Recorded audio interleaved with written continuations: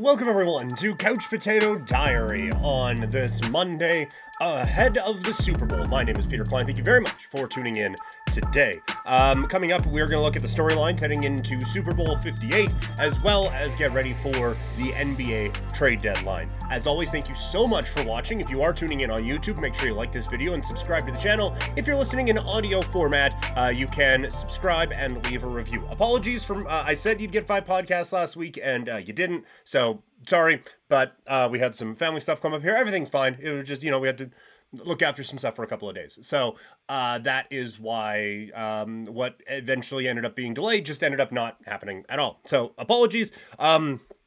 Hopefully we'll make up for it this week. Got a lot planned for the week leading up to the Super Bowl. As you, if you're watching on YouTube, saw, we're going to be talking some football and, going to be talking some NBA as well. You can find me on social media, Twitter, Instagram, and TikTok. I'm at Primetime Klein, twitch.tv/primetimepk, and you can email the show, couchpotatodiary@yahoo.com. All right, let's get into it and talk some NFL.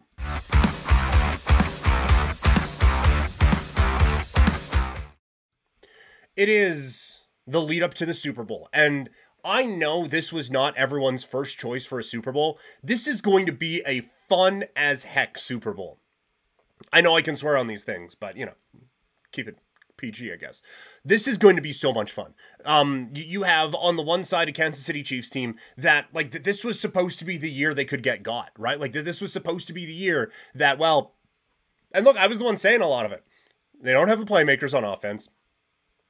Travis Kelce is starting to break down. This team just doesn't have it. The defense carried them, and now Patrick Mahomes has stepped up in a couple of big games to lead his team back to his 4th Super Bowl in 5 years as a starter and 6 years as a pro. Taking on a San Francisco team that for a big chunk of this season I was saying they were the most complete team in the NFL. And then I was saying they were the second most complete team in the NFL. So they've been on the podium all season long. There is not a glaring weakness on this football team, and yet they only find themselves as 2 to 2.5 point favorites going into the Super Bowl. This is going to be so much fun breaking all of this down this week. But here's what's on the line. Obviously, the Lombardi Trophy and all of that. But for Patrick Mahomes, it is already rarefied air in just a 6th season.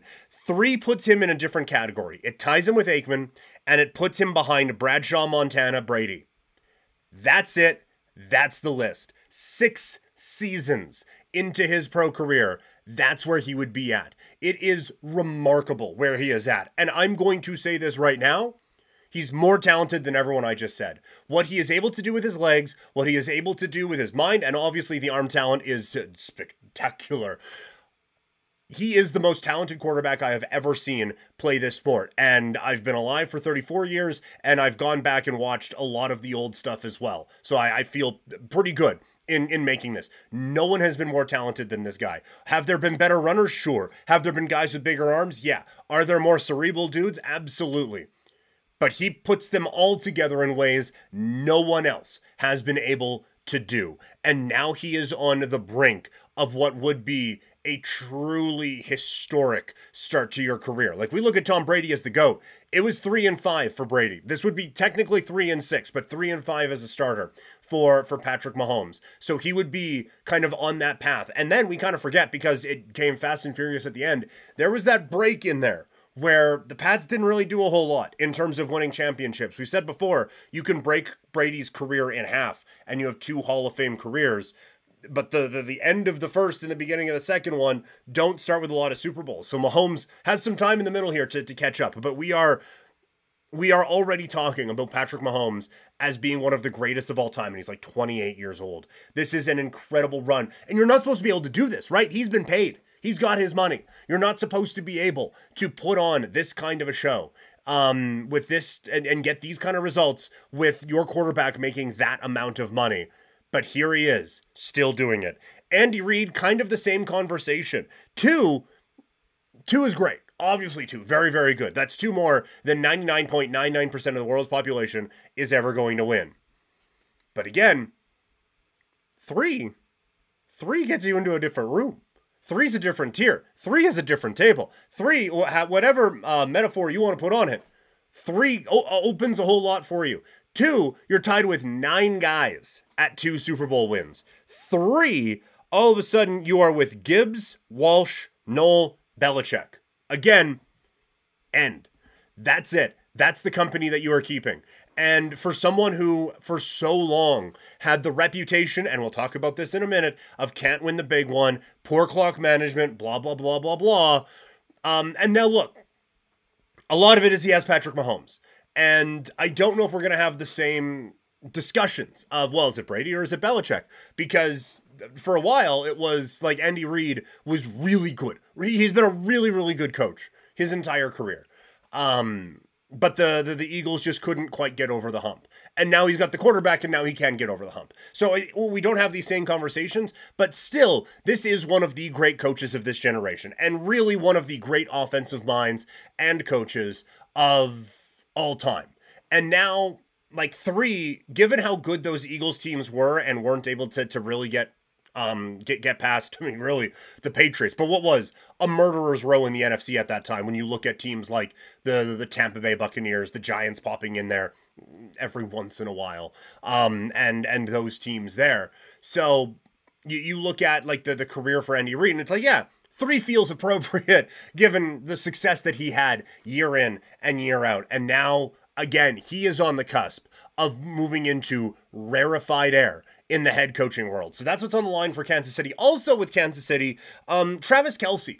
Like, we already know he is probably on the tight end Mount Rushmore, right? Like, I would say probably him, Gronk, Sharp, and then probably Tony Gonzalez. Feels rude to leave Mike Ditka off, but it's just the positions evolved and stuff like that. But now this is a chance for 3 Super Bowls for him as well, and a chance to, like, do it one more time on a big stage where, like, Tony Gonzalez never really got that opportunity to. Shannon Sharp did, but this is that opportunity to really cement yourself into kind of a rare era as well. On the San Francisco side, Shanahan is dealing with what Andy Reid had to deal with a while ago. Shanahan was the offensive coordinator when they lost 28, or they blew the 28-3 lead. He was the coach when the team was up 10 going into the fourth quarter against the Kansas City Chiefs. He is getting the reputation of not being able to win the big one and choking games away. They have 2 come from behind wins in this postseason that I don't think is going to limit those conversations, but it certainly helps, right? Like, it definitely helps to quiet things down. I always find the he can't win the big one conversation interesting, as if the NFC Championship game is like playing Jacksonville in week 2. Like, big game. Big game. He was able to get his team back on track. Now, Brock Purdy helps, but this is a chance to, I guess, vindicate or justify or whatever so much of what this guy is, because he is one of the great offensive minds of this time and one of the real dynamic playmakers and play callers in the history of the National Football League. There have been times when it's come down to real important moments, and Reggie Miller documentary would call it winning time, and it ends up being a bit of the... So, a chance that, like, the Super Bowl just erases so much of that, right? Like, Peyton Manning couldn't win the big one. Oh, hey, look at that, he won the big one. And then we just kind of shut up about it. Peyton might be a bad example. Breeze would probably be the best example of that, right? Like, oh, can you win with this guy? Can you win with this guy? Oh, shit, guess you can. And then he didn't do a whole lot of winning after that, but we just, one of the better quarterbacks of this generation. Peyton was a weird one, because, like, oh, he can't win one. Oh, he won one. And then after a couple of years, it's like, yeah, he only won one, though. That one was very strange, and it might be worth a look back at some point. But nonetheless, this is something that I think Shanahan needs to get off of his plate now, and we'll see if he's able to do that coming up here on Sunday. It just a win for San Francisco makes the resume for so many of these players just seem, for lack of a better term, makes it feel correct, right? Like, Christian McCaffrey should have a Super Bowl. George Kittle should have a Super Bowl. Deebo Samuel should have a Super Bowl. Brandon Ayuk should have a Super Bowl. Bosa should. Warner should. Like, all of these guys should have the mantra at some point of Super Bowl champion. We'll see if they can do it on Sunday. But it just, like, for all of these guys, like, it just kind of rounds into form the whole resume and just makes it look correct. For Brock Purdy, it really turns this from being a cool story to being a movie, right? Like, it turns you into Kurt Warner, basically. Mr. Irrelevant comes in your second season. Like, first season, maybe you do get there if you don't get hurt. Second season, you get to the NFC Championship game, you win it in come from behind fashion, and now you're in the Super Bowl. And if he's able to win that, it's storybook for Brock Purdy. And a lot of people have been doubting what this kid can do. And it kind of puts an end to all of that as well. So that's what's on the line here. Just another one here. I think it's a chance to show a new face for Vegas on a big stage, right? Like, we know what Vegas is. But I think for far too long, in like when they have a chance to show off themselves in these types of stages, it's the Wayne Newtons and it's the Showgirls and it's like it's more old Vegas. Like some magician comes out and it's all of a sudden, well, dove's flying and a car behind your ear, right? Like I feel like Vegas puts on. Obviously, Vegas puts on an amazing show, and no one is thinking that the peak of Vegas is the Golden Nugget or anything like that. But this is a chance to really show off the 2020s version of Las Vegas, right? With like updated Cirque and all of those things. So I'm interested to see the type of presentation that Las Vegas puts on for itself coming up here on Super Bowl Sunday. But we're going to have Super Bowl coverage here throughout the week as we get ready for the big game coming up on Sunday. But before that, NBA trade deadline is coming up this week, and I think that there are a few teams that are really interesting and the pressure is on. Let's talk about them.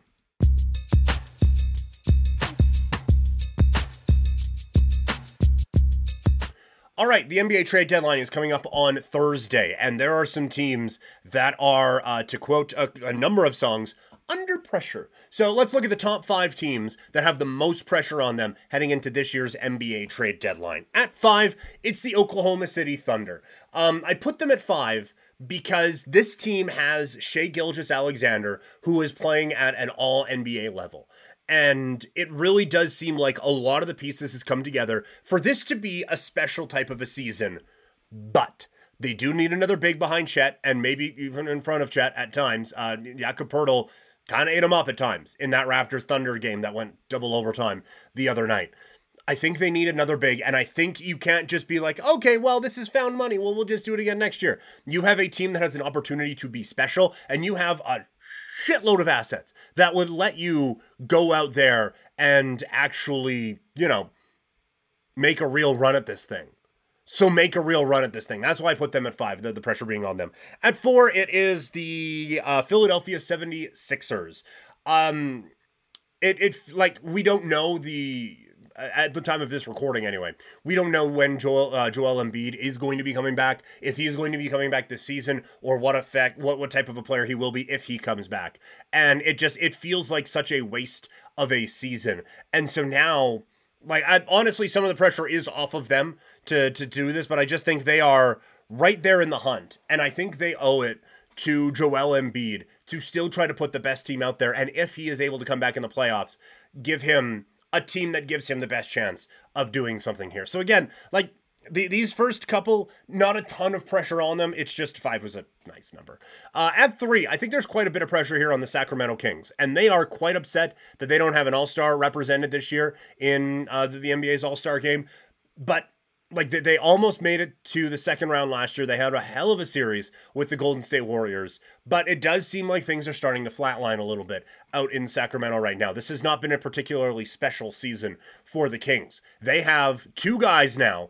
Fox has officially cemented himself as a dude, and Sabonis also is. You got those 2 guys. I think you owe it to those 2 guys to try to put the best team around them. And so I think there's pressure on Sacramento to try to get something done here. At 2, it's the Golden State Warriors. It has been a disaster season for Golden State. If the playoffs were to start today, it would not include the Golden State Warriors, and that includes the play-in. This has been an atrocious season, but Steph Curry has been balling out. So again, you owe it to Steph Curry. You cannot waste these final years of Curry's career in the National Basketball Association with just squeaking into 9th, 10th into these play-in games. This team has to, I think, make a real big splash to try to kind of reset things here in Golden State and put yourself in a spot to make a legitimate push in the final few years of Steph Curry's career. The problem is they don't got a lot of bullets in the chamber to make that move.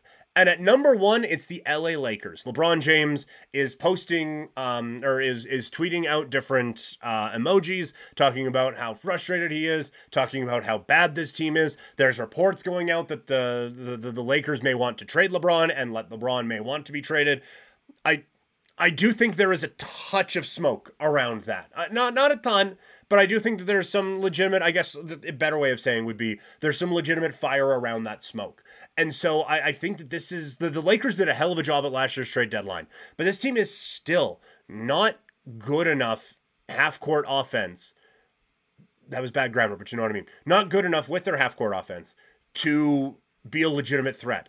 And LeBron is playing out of his mind, and AD is healthy. They have had both those guys basically healthy this whole time. They have to take advantage of that, and they just haven't so far. So I'll be interested to see how they are able to do that now coming up here at the trade deadline. But I think there's a ton of pressure on the Lakers going into this week's deadline. All right, that is going to do it for Couch Potato Diary today. Like I said, we got a ton more NFL coming up. We got a ton more NBA. Also going to have some Calgary Flames talk this weekend, hoping to have a fun announcement. I'm not going to Tony Khan this thing and say it's a big announcement coming, but I think it's fun for me, and it's something that I'm excited for as we start to kind of grow this thing for real. So, if you want to be a part of the growth, you can like this video and subscribe to the channel. Leave a comment. That stuff really does help me out. If you are listening in podcast form, subscribe there as well, and leave a review. Like I said, coming up on the show tomorrow, we're going to look at the X factors for the upcoming Super Bowl. Who are the players that are going to be helping to decide this game? Not Patrick Mahomes. I think we got that one pretty well figured out. So we're going to look at that, and we are also going to continue our look at the NBA trade deadline, looking at the teams that are the most interesting heading into this deadline time. Thank you all so much for tuning in today. You can find me on social media, Twitter, Instagram, and TikTok. I'm at Primetime Klein, twitch.tv/PrimetimePK, and you can email this show, couchpotatodiary@yahoo.com. Thank you all so much for tuning in, and I'll talk to all y'all later.